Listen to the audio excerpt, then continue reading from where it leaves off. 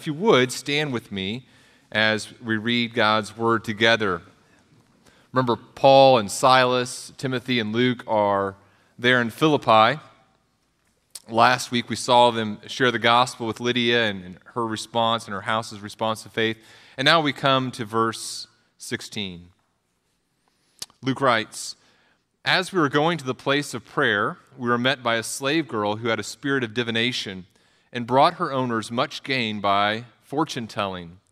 She followed Paul and us, crying out, 'These men are servants of the Most High God who proclaim to you the way of salvation.' And this she kept doing for many days. Paul, having become greatly annoyed, turned and said to the spirit, 'I command you in the name of Jesus Christ to come out of her.' And it came out that very hour. But when her owners saw that their hope of gain was gone, they seized Paul and Silas and dragged them into the marketplace before the rulers. And when they had brought them to the magistrates, they said, 'These men are Jews, and they are disturbing our city. They advocate customs that are not lawful for us as Romans to accept or practice.' The crowd joined in attacking them, and the magistrates tore their garments off them and gave orders to beat them with rods. And when they had inflicted many blows upon them, they threw them into prison, ordering the jailer to keep them safely. Having received this order, he put them into the inner prison and fastened their feet in the stocks." You may be seated. May God encourage and strengthen us through his word this morning. Let's pray.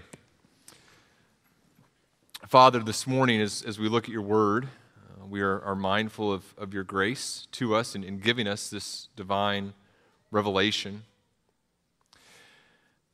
We recognize that our struggle in sharing the gospel is not just against the world, it's not just against our flesh as we sometimes recoil from the sacrifices you call us to make in the proclamation of your gospel, but we also are in a battle against spiritual forces. And we pray, Father, that you would give us the ability to overcome these, not for our own glory, but for the name of you, for your name, for the name of your Son, Jesus. And we pray also this morning for those who are our earthly leaders. We think of our community leaders. We think of the people here in Central Illinois that you've given the authority over us. We think of broader state and federal leaders, and we recognize that they also are engaged in a spiritual battle, whether they know it or not. And we pray that as we engage both with our leaders and with the spiritual world, we recognize where our ultimate authority is, that it's with you, and we pray that you would be kind to our leaders. We pray that you be kind to us as we engage in the proclamation of the gospel for the glory of your name. We pray that you would help our hearts to grasp the words that you have written to us this morning. We pray this in the name of your Son, Jesus. Amen. Scripture is very clear regarding the nature of the spiritual struggle that you and I are engaged in. In Ephesians chapter 6, verse 12, Paul writes this. He says, we don't wrestle against flesh and blood, but against the rulers, against the authorities, against the cosmic powers over this present darkness, against the spiritual forces of evil in the heavenly places. So Paul lets us know that the struggle that you and I are fighting is a spiritual battle. You and I are engaged in a struggle with the demonic realm, with the spiritual forces of this world. And it's a struggle that, despite Paul's warnings, sometimes we're not very mindful of. And in fact, when we are mindful of it, we're very confident about our ability to engage and wage this war in our own strength, which is incredibly foolish of us. As I was thinking about the folly of trying to fight the spiritual battles that we're called to fight on our own, I was reminded of a survey that came out a few months ago, and maybe some of you saw this survey as well. It was a survey where they asked Americans how confident they were about their ability to fight different animals unarmed. And how confident are you could defeat this animal without any weapons? And maybe you saw that survey. Maybe you were drawn to it the same way I was, found it kind of interesting.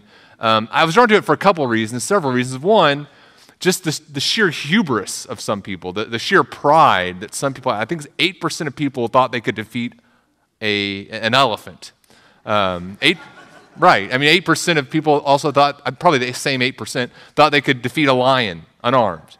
And I'm just thinking, how? Like, what's the strategy for defeating an elephant? What's step one in your battle against this elephant unarmed, right? It was also interesting, the survey was also interesting to me because of the difference between men and women. Guess who was more confident that they could defeat animals? I think 8% of women thought they could take on a king cobra, 21% of men. The widest difference was when it came to geese. 51% of women thought they could defeat a goose, and 71% of men. And maybe it's just my manliness, but I think we could take a goose, people. It was also I think it was also an interesting survey because of sometimes the sheer cowardice of some people. So of all Americans surveyed in the survey, 73% thought they could defeat a rat, which means 1 out of 4 people surveyed think if it came between them and a rat, the rat would win. And maybe that's where some of you are this morning too. You're like, yeah, I would lose. It's funny, right? It's funny. Just, again, thinking about 8% of people thinking they could defeat a lion. I'm not saying no one could, but I don't know about almost 1 out of 10 of us could defeat a lion. But I was thinking about that because how does Scripture describe our spiritual enemy, our ultimate spiritual enemy in Satan? What is he? He's a lion. He's like a lion, seeking to devour, to destroy. And it's incredible folly to think that we could engage in this war, in this battle, on our own. The point I'm making is that we have a great difficulty in assessing the danger that certain things represent to us. I was once talking with a man, and he was talking about his fear of the demonic realm. He said, Daniel, I know that I'm in Christ, and I know that God can protect me, because I'm really scared about the possibility that someday I may face the demonic realm. I may be influenced by the demonic realm. It may attack me, and that just really scares me. And I said, well, 2 things. One, it's good to be cautious of that realm, but it's not going to happen someday. You're engaged in that struggle right now. Today, we are engaged in a struggle with the demonic realm. If you think the demonic realm is something out there, distant, far away from you, that's not the right way to think about it. The demonic realm is ever present. There's a constant spiritual battle, and the demonic realm isn't going to someday in some ways influence the culture in which you and I live. It's currently doing that. We're currently living in a culture influenced by spiritual forces that are contrary to God and His glory. And in this text that we're looking at this morning, we see the gospel entering a dark realm. We see it entering a realm that's been steeped in demonic oppression and darkness, and as the gospel enters into that area, the enemy pushes back.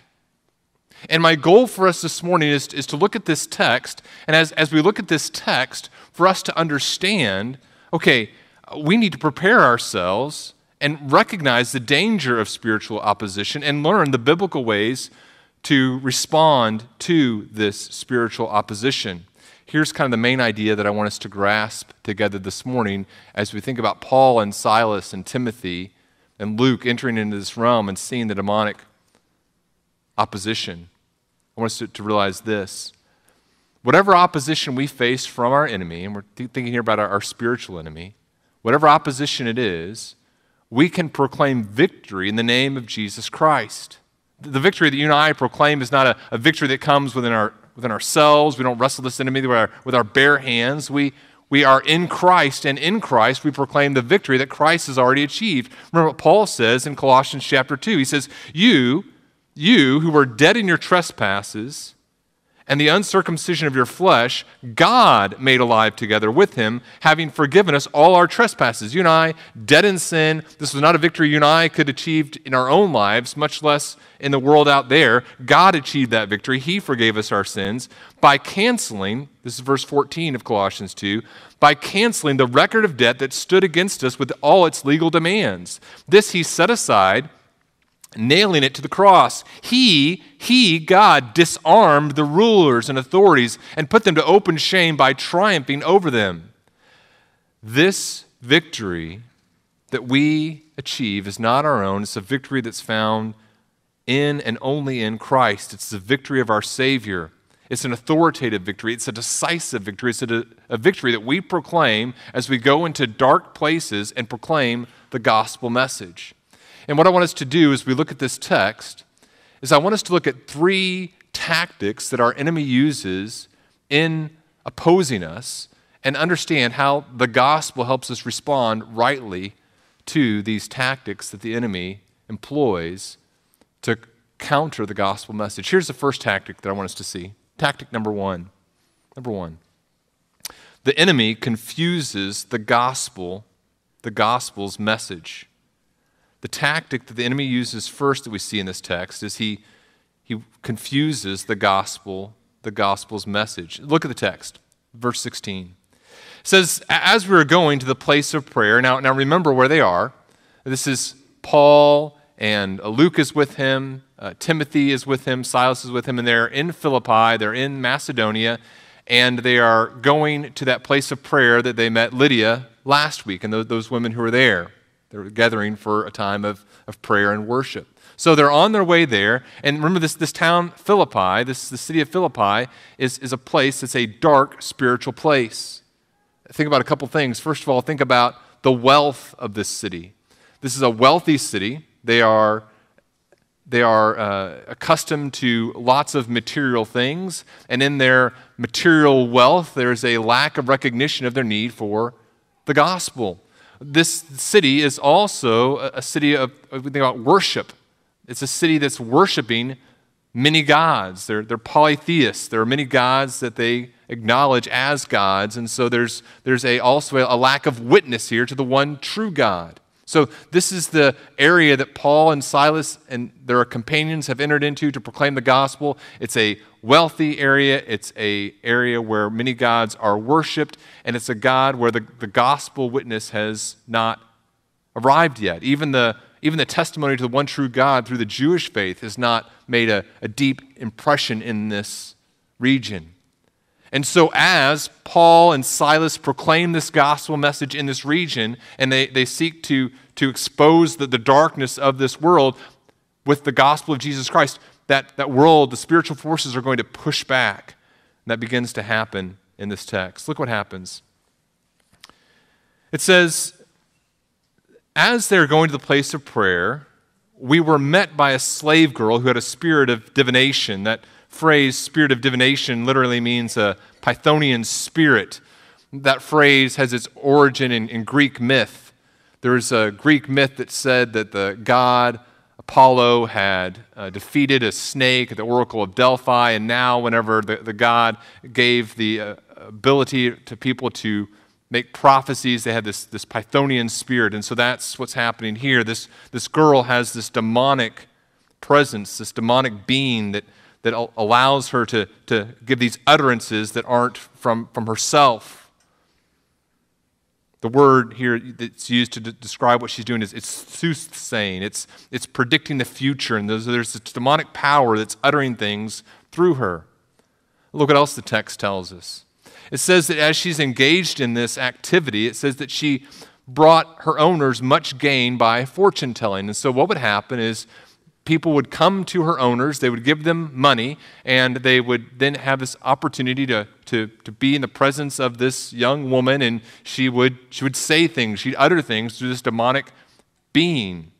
And she'd say things about their future. And they might ask questions about how successful they were going to be in some sort of business venture, or they might ask questions about a relationship or what the weather was going to be like coming up. Or they'd ask questions, they'd want to know the future, they'd come to this girl, and through the demonic influence on this poor woman's life, she would be able to say things. Now, a demon can't predict the future, but a demon might have some pretty good ideas about what might take place in the future, and demons certainly know how to appeal to the flesh. Sometimes when we talk about the opposition we face, sometimes we talk about our flesh, sometimes we talk about demon, spiritual forces, and sometimes people go, well, I don't know if it's a spiritual force, or I don't know if it's a demon, I don't know if it's my flesh. And in reality, the demonic world and our flesh aren't opposed to one another. They work in cooperation with one another. Both our flesh and the demonic world don't want to see God glorified, and so they're very happy to work in conjunction with one another. Anyway, what's happening here is that this young woman is bringing in a lot of money to her masters through these demonic utterances. And then look what happens next. This part of Acts has always been very confusing to me. I remember being a young kid being very confused about what's going on here. What happens in verse 17? It says that she followed Paul and the rest of his group, crying out, "These men are servants of the Most High God who proclaim to you the way of salvation." And this she kept doing for many days. And Paul, having become greatly annoyed, turned and said to the Spirit, "I command you in the name of Jesus Christ to come out of her." Now, as I read that, there's maybe some things that are kind of confusing here, right? First of all, why is she saying something that's true? Why would a demonic being be proclaiming truths about Paul and his companions who are proclaiming the gospel? And then the other thing that was confusing to me is, why would Paul be annoyed at that? I mean, that sounds like a good thing for someone to be saying. Well, think about what's happening here. This young woman has been here in Philippi, and she has been proclaiming false gospels, false truths. She's polytheistic. She worships many gods. The people to whom she is giving these prophecies worship many gods as well.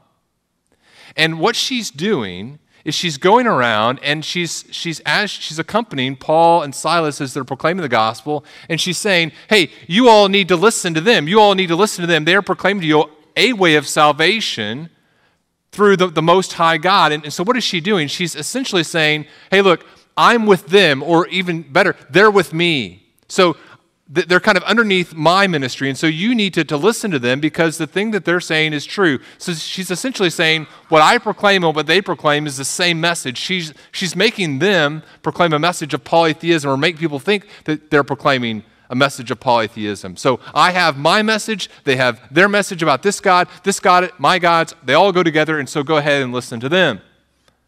And Paul's annoyance isn't just that she's this loud, troublesome voice.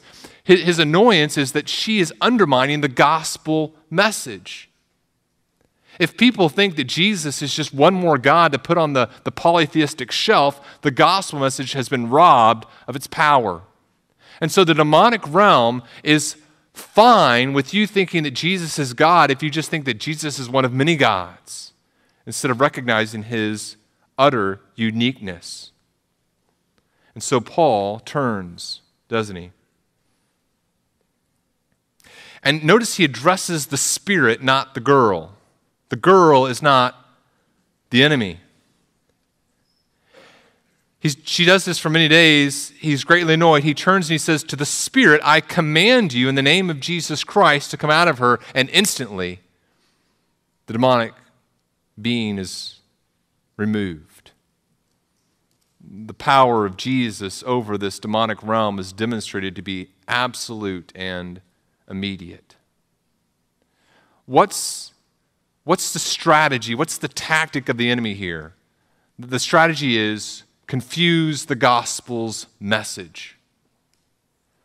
And so the question that I have for you this morning is, how is that tactic used today? Is the demonic realm something that just existed in the first century and now we're in the enlightened 21st century and the demonic world doesn't seek to confuse the gospel's message anymore? No, of course, we know that's not true. I would encourage you, again, think about Ephesians chapter 6 that we looked at earlier. We know that we wrestle not against just flesh and blood, but against spiritual forces. 1 Peter 5 that I alluded to earlier. Be sober-minded, Peter tells us. Be watchful. Your adversary, the devil, prowls around like a roaring lion seeking someone to devour. The demonic realm is still a real present danger to us today. And one of the greatest successes that our enemy has achieved is in convincing us that the material world is all that there is. And so also, let me remind you of this, that the demonic realm is not just real, not just active in its work, but actively at work in our culture by trying to confuse people regarding the truth of the gospel message. If people in our culture, as we proclaim the gospel and the enemy pushes back, if the enemy can convince people in our culture that Jesus is just one more God among many gods whom you can worship, the enemy has achieved success. We are also in our culture a polytheistic culture. We may not call the gods we worship gods, but we worship many gods and many idols. And people are deceived. They believe many lies, influenced not only by our flesh, but by the demonic realm. They believe many lies about God and many lies about themselves. The enemy has achieved success in deception. We live in a deceived culture. Now maybe you say, yeah, I agree with you, Daniel. I agree with you that many in our culture are deceived. In fact, I can think of some examples of lies that people believe. I know this one person who believes this lie about this area of sin, maybe sexual sin. Or I know someone else who believes this lie about politics. Or I know someone else who believes this lie about some relationship. And so you can think of some specific examples of lies that people in our culture believe. And you say, yeah, I agree with you, Daniel. We live in a deceived culture. And those things may be true. But I'm going even deeper than that. When I say that our culture has been deceived by the demonic realm, I mean something even more deep and profound than just individual lies about some political candidate or some specific sin. There's a deeper sin, a deeper lie that the enemy has told our culture and that each of us struggle with being deceived by. And that lie is kind of a two-pronged lie. One prong of the lie is that Jesus is not truly God and Lord, and the other prong of the lie is that we are. You see, all of us struggle with that deception.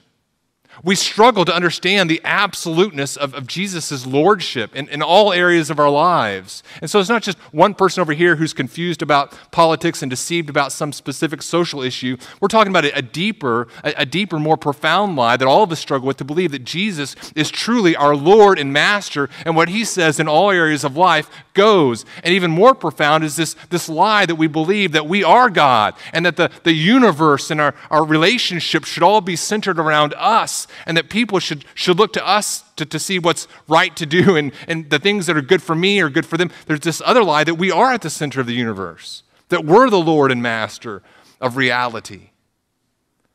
And so the enemy is more than happy for us to go around and say Jesus is Lord, if what we mean by that is Jesus is Lord according to me. The tactic here is to rob the gospel of its power by making Jesus a false god, to sow confusion. I was just rereading the Chronicles of Narnia recently, and was reading the last book, the Last Battle, and I think most people who read the Chronicles of Narnia would say that's maybe their least favorite. There's a lot of sad things that happen in the last battle. But there's some very profound pictures that come through, metaphors that come through in that story as well.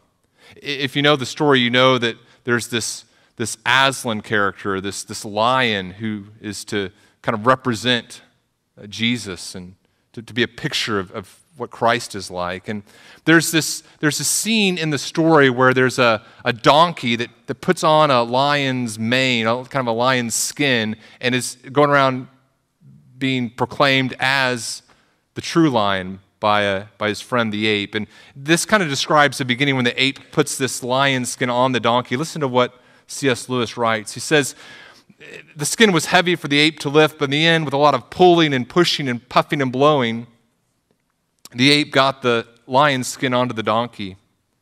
He tied it underneath the donkey's body, and he tied the legs to the donkey's legs and the tail to the donkey's tail, and a good deal of the donkey's gray nose and face could be seen through the open mouth of the lion's head.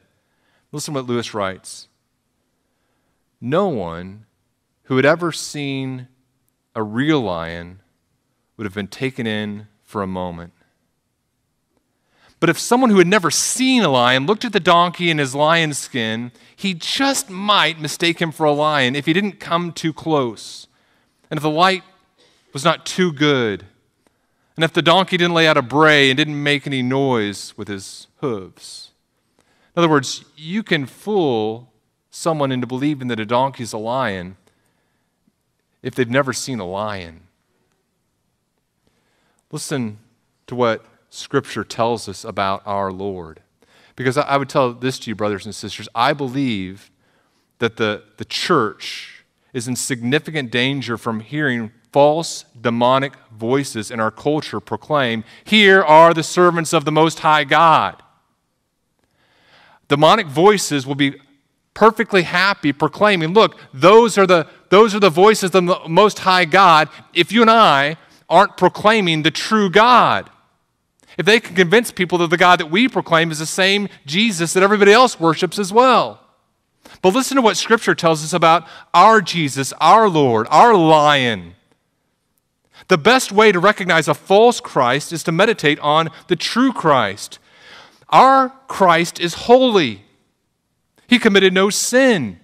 No deceit was found in his mouth, Peter tells us in 1 Peter 2. Our Christ is Lord and God. In him, the whole fullness of deity dwells bodily, Colossians 2:9. Our God is the God in whom we are, Galatians 2:20. I've been crucified with Christ. It's no longer I who live, but Christ who lives in me. In the life I now live in the flesh, I live by faith in the Son of God who loved me and gave himself up for me. My God is a God who is perfect, who's holy, and died in my place. My Christ is the one true mediator between God and man. There is one mediator between God and man, Jesus Christ, 1 Timothy 2:5. He's creator, he's risen, he's gentle. The more you look at the world, the more your Christ will look like the world. The more you look to Christ, the more shabby and pathetic the gods of this world will appear. Real quickly, a question someone's going to ask me as they look at this part of the story. Should we command spirits to come out of people? As we think about engaging the demonic realm, are we called to command spirits to come out of people like Paul does here? What's interesting as we go into the epistles, as we go into the sections of Scripture that are addressed to the church, there's never any command for us to do that.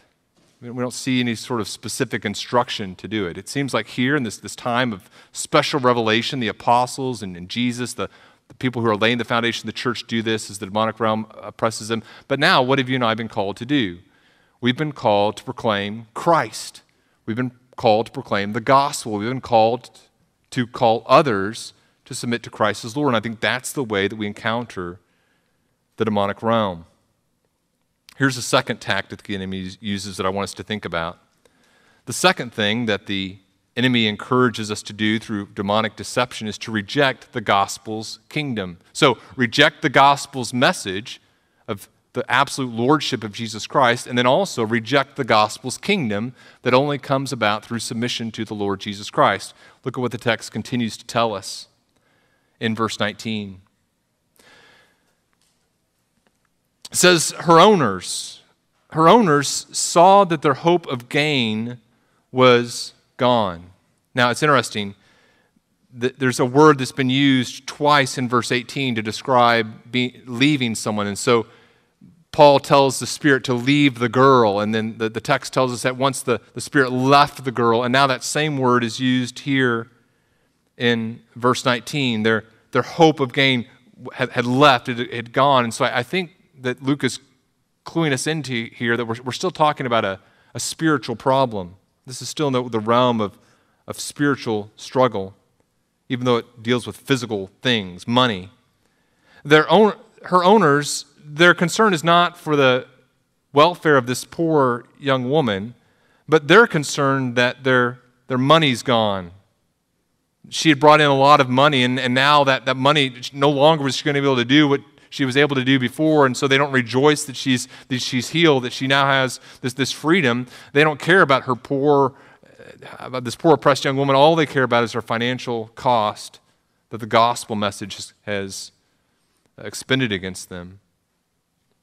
And so what happens? It says that they drag them, they lay hands on them, and they drag them marketplace, and they set them before the rulers. And they bring them before the magistrates, and they give 3 accusations here, don't they? They say, first of all, that the first accusation is that they're Jewish.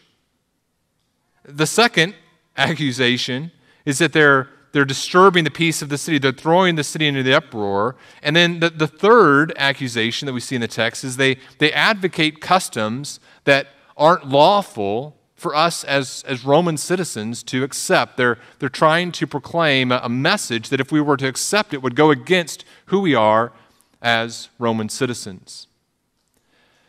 Now, how accurate is that accusation? It's interesting. In one sense, they recognize what many Christians sadly don't recognize. They recognize that the outworking of this gospel message is going to be contrary to the kingdom that they're loyal to. Now, Paul, later on in the chapter, and we'll talk about this, Lord willing, next week, Paul is going to say, look, we're in line with Roman law. We are not contradicting Roman law. We are Roman citizens, and he's going to use his status as a Roman citizen to protect the honor of the gospel message in this city as the gospel begins to take root. But in some ways, again, these men rightly recognize that the lordship of Jesus Christ is absolute. As they bring Paul and Silas by force before the rulers and they make these accusations, they're right in recognizing that this message is a message that takes no prisoners. The lordship of Jesus Christ is absolute. Now, how does this tactic that the enemy uses to encourage people to reject God's call to submit to his kingdom, how does that play out in our culture? A couple thoughts here. One, the enemy, our spiritual enemy, this is hard for some of us to grasp. Our enemy does not care what kingdom you pledge your absolute allegiance to, as long as it's not Christ's kingdom. Our enemy doesn't care if you pledge allegiance to the social club. It doesn't matter what political party you pledge your allegiance to. It doesn't matter what sin you decide to give your heart to. As long as your allegiance is absolute, as long as you say, okay, this will be my highest kingdom, the enemy doesn't care which kingdom it is, as long as it's not Christ's kingdom. Christ is attractive as long as he doesn't meddle. Remember what the young ruler says to Jesus as he approaches him for the first time? Remember what he calls him? He says, "Good teacher." You're a great teacher. And then how does he leave Jesus? He leaves Jesus sad because the things this good teacher told him were not the things he desired to hear. And as he comes to the decision between which kingdom he's going to choose, he recognizes that he can't follow this king anymore, this good teacher. What the teacher told him wasn't as good as he thought it was going to be if it was going to allow him to preserve his kingdom. There are demonic forces that embolden and inform the kingdoms of this earth, and you and I are tempted to swear our allegiance to them. We often, as we think about history, we can often be very critical of people who lived before us. We hear about the atrocities that that some people were a part of in our nation's past, or we think about, we're talking with our daughter this past week about the Assyrian Empire and the terrible things that those people did. As we look back on kingdoms of this earth with a critical eye, there's a sense of humility you and I need to have as well, because apart from God's, this is very important for us to grasp, apart from God's divine grace in our lives, either through common grace or through His special revelation, apart from that interference by God in our lives, you and I, if we had lived at that time, would have been wholeheartedly sworn out to those kingdoms as well. Apart from God's divine grace in our lives, either through special revelation or His common grace, if we had lived in certain kingdoms and we think about the atrocities that people who are part of those cultures did, you and I would have been right there with them doing the exact same thing. And if you think that's not true, you have a wrong understanding of our sin nature and our heart's temptation to love this world and to swear allegiance to false kingdoms. The Jews and Romans, not friends, right? Some people swore their allegiance to the Jews. Some people swore their allegiance to the Roman Empire. You know what they both had in common? Didn't like Christianity in the first century, right? Not a fan of the Christian message. Why? Because the gospel proclaims there is one king and one king only, and all their kingdoms are going to be destroyed and consumed under this one kingdom. You know, there's this phrase, watch the world burn or let the world burn. It's a phrase that's been around for hundreds of years. It came into greater prominence in the last 10 years or so with the movie The Dark Knight. There's that famous scene where one of the characters is talking, and he's talking about this other character, this villain, and he's trying to explain his motives. Why is he doing the terrible things that he's doing? And this character says this. He says, some men aren't looking for anything logical like money. They can't be bought, they can't be bullied, they can't be reasoned or negotiated with. Some men just want to watch the world burn. Brothers and sisters, that's a message that you and I as Christians need to grasp and lay hold of. Our enemy does not care what kingdom you swear allegiance to. Our enemy just wants to watch the world burn. I read a great article this past week, and I think Christians need to grasp this. We don't. A great article by Carl Trueman in the magazine First Things. And he's talking about where we are as Christians right now in our culture. And if you're like me, and I know many of you are like me, I don't mean that as an insult. There's a sense of discouragement as we think about our culture, right? So we think about where we are as a culture. We are not in a culture that loves the gospel. And Carl Trueman is writing, he says there's kind of two temptations we can face. Two temptations we can face. He writes, when Christianity feels its place in society coming under threat, as it finds itself pushed to the margins, two temptations emerge. And so here are the two temptations. The first is an angry sense of entitlement, an impulse to denounce the entire world and withdraw into cultural isolation. He says, so one tendency that we can have is just to become very angry at our culture. And listen carefully to what he says, because I'm going to get emails from you if you're not listening carefully here. He says, arguably, we see something of the same thing in today's evangelical support for Donald Trump, though in the past, it would be populism continuing for America's future rather than retreating from its present. He's not saying don't vote for Donald Trump. He's saying, or whatever candidate, he's saying the motivation to be angry and to be drawn to one candidate, the motivation can be driven by this anger. I'm angry at the world. And he says, but there's another temptation that exists for Christians. And it's a desire, instead of being angry at the world, a desire to be embraced by this world and its kingdom. He writes this. He says the second tendency is more subtle and more seductive. While appearing to be valiant for the truth, it conforms Christianity to the spirit of the age. And so this is he's talking about maybe like those of us who desire to be welcomed into polite circles. And our belief is, man, if I just present the gospel in the right way, the kingdoms of this world will welcome me in. And Carl Trueman has these very strong words, that kind of a wake-up call that I think he's exactly right. He says, listen, today's cultured despisers of Christianity do not find its teachings to be intellectually implausible. In other words, the problem they have with Christianity isn't that they just intellectually don't understand it. Listen to what he says. Their problem is this. They regard the teachings of Christianity as morally reprehensible. That's where we are in our culture today.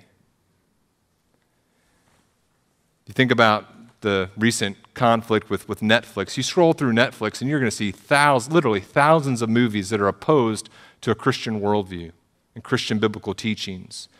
But the controversy this last week weeks has been by a special by the comedian Dave Chappelle.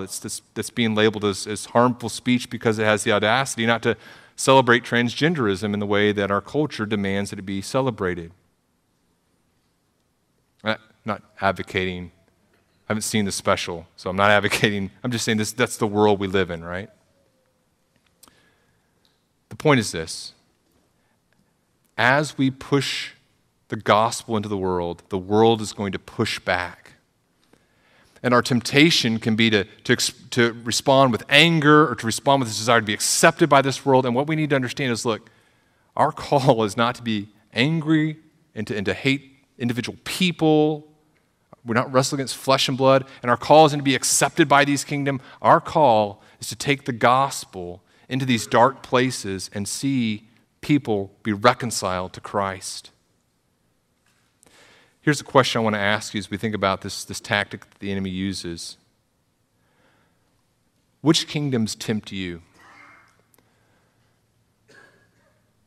What kingdom do you fear exile from? Is it a kingdom of a family, or maybe it's a kingdom of some sort of sin that you've said, okay, I'm committed to this sin, I've pledged my allegiance to it, my oath, just the idea of losing the possibility of participating in this sin is repulsive to me, or maybe it's some other club, social group, whatever kingdom it is. From which kingdom do you fear exile? My encouragement to you would be to ask yourself that question and say, okay, I'm going to submit to Christ as my Lord and King. 1 Peter 3, Peter says, who is there to harm you if you are zealous for what is good? But even if you should suffer for righteousness' sake, you will be blessed. Have no fear of them, and don't be troubled, but in your hearts honor Christ the Lord as holy, always being prepared to make a defense to anyone who asks you for a reason for the hope that is in you, yet do it with gentleness and respect, having a good conscience so that when you are slandered, those who revile your good behavior in Christ may be put to shame. Understand this, believers, you and I are taking the gospel into a hostile world, and the world is going to push back. The world and spiritual forces are going to push back. And what do? We give an answer for the hope that's within us with gentleness and respect, desiring that God would intervene in people's hearts in a dark world and allow them to become worshipers of Christ. So as people say terrible things about us, they look foolish because those things are obviously not true of us. And then my other encouragement to you as we think about this in terms of application. So first, submit to Christ as Lord in your heart. Submit to Christ as King over all other kingdoms. My second encouragement to you is to this. Go into the dark places. Go into the dark places. Don't retreat. Paul had an amazing thing. We're going to see this later in the chapter. He had a Roman citizenship. He could get into some pretty amazing places. I was talking with someone before church, a dear friend, and we were talking about the beauty of Bethany Community Church and how grateful we are for this church. And he kind of joked. He said, man, if we take this church and plant it in some sort of magical land like Texas or something, how great. Maybe I'll move there. I'm like, yeah, maybe. It's not a bad idea, From Texas, love Texas. But I said, how many more Christians do you think God needs in Texas? I don't know. There's a lot there. Maybe. You and I have American citizenship. Do you know how many places you can get into with an American citizenship? You can get into some pretty dark places with an American citizenship. And maybe God is calling us by His grace to go into some dark places with the gospel and start Bethany Community Churches, smaller, whatever, but as the gospel begins to take root in dark places. But maybe God is calling some of you to go into some very hard places. Maybe He's calling some of you Hawaii. That's possible too. But maybe he's calling some of you in, which might be spiritually dark, but God's calling you to some dark places. Let's do it. Let's go. Let's submit to Christ as king, because all other kingdoms are going to pass away. I want to be loyal to Christ as my king. Third thing, we're going to talk about this more in the weeks ahead, but the third tactic the enemy uses is to harass the gospel's witnesses. To harass the gospel's witnesses. Now, there's physical opposition. The crowds join in verse 22. The words that these masters of this poor young woman have spoken have proven effective. They're fearful. There's this national or this political fervor of opposition against these Jews who are threatening their customs. And the magistrates get involved, and these magistrates would have been they carry like these wooden rods that symbolize their authority, and they take these symbols of authority and they have people beat them with these physical rods. And after many blows, they're thrown into the prison, and the jailer is told to keep them safe, and he fastens their feet in these stocks. And we're going to come back to Paul and Silas there in prison next week. But what's the tactic here? What's the tactic here? It's not that hard to see, right? In one way, it's kind of the opposite of the previous tactic. The previous tactic is to kind of tempt us with the beautiful things that this kingdom offers. This tactic is to deprive us of the things that this world can offer, to threaten opposition of the physical kind. There's physical harm because we're Christians. And we see the enemy using this tactic in the world today as well, don't we? We have 10 to 12,000, it's estimated, brothers and sisters in Christ in Afghanistan right now who are in danger. Their very lives are in danger. According to some reports, people are going from house to house to try to find Christians. Christians are in hiding, having to turn off cell phones so they can't be killed. We pray for their faithfulness, but we also pray for our own faithfulness as we think about the threat of physical types of opposition. As we live in a culture in which Christians are going to be seen as immoral for our beliefs, what do? We recognize that there's going to be a price to pay in your business, in your school, in your family relationships. We want to be faithful as the enemy uses these tactics. Something else I want you to notice here. Notice it mentions Paul and Silas. Who else is with Paul and Silas? Timothy and Luke. Now, Timothy and Luke are more Gentile than Paul and Silas, and for whatever reason, they're excluded from this moment of persecution. But that's also a tactic that the enemy uses. Sometimes the physical opposition that the enemy is going to cause us to be faced with is not opposition to ourselves, but against people that we love. What are we going to do when we see our children suffer physically for their faith? The threats may be on others. The opposition, the physical opposition of the enemy, is a sign of the danger you and I pose to the spiritual forces of darkness. So what do? We endure. We endure. We realize that the harassment that we face can only be temporary. It can't be ultimate. Peter says this in 1 Peter chapter 4. Peter says, "Beloved, do not be surprised at the fiery trial when it comes to you to test you, as though something strange were happening. But rejoice insofar as you share in Christ's sufferings, that you may also rejoice and be glad when his glory is revealed." If you're insulted for the name of Christ, what are you? It says you're blessed because the Spirit of God, the Spirit of glory and of God rests upon you. But let none of you suffer as a murderer, a thief, or an evildoer, or a meddler. Don't suffer for those reasons. Yet if anyone suffers as a Christian, let him not be ashamed, but let him glorify God. Let him glorify God in that name. There are many tactics. These are just three. There are many tactics that the enemy is going to use to oppose us as we proclaim the gospel of Jesus Christ, the message that you can be saved from your sins, not through your own works, but through faith in Jesus Christ alone. As we proclaim the message that Jesus is not just a God among many other gods, but he is the God.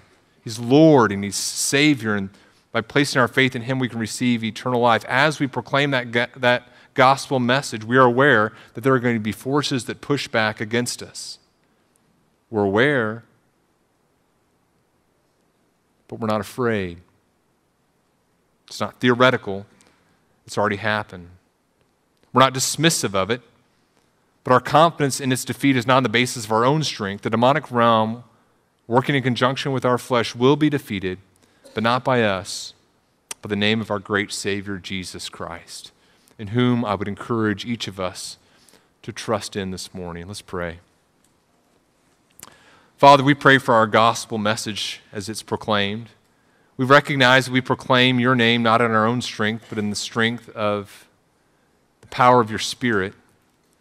We pray for those dark places that you have placed us, families or friends or bad situations at work or in communities where you are not loved, where communities where there's a love of material things instead of you. We pray that as you place us in those positions and those places, that your Spirit would go before us and you would do a mighty work. We recognize as we proclaim the name of your Son Jesus that your name will be glorified. We pray for us to see that and rejoice in that, and we pray that in the name of your Son Jesus. Amen.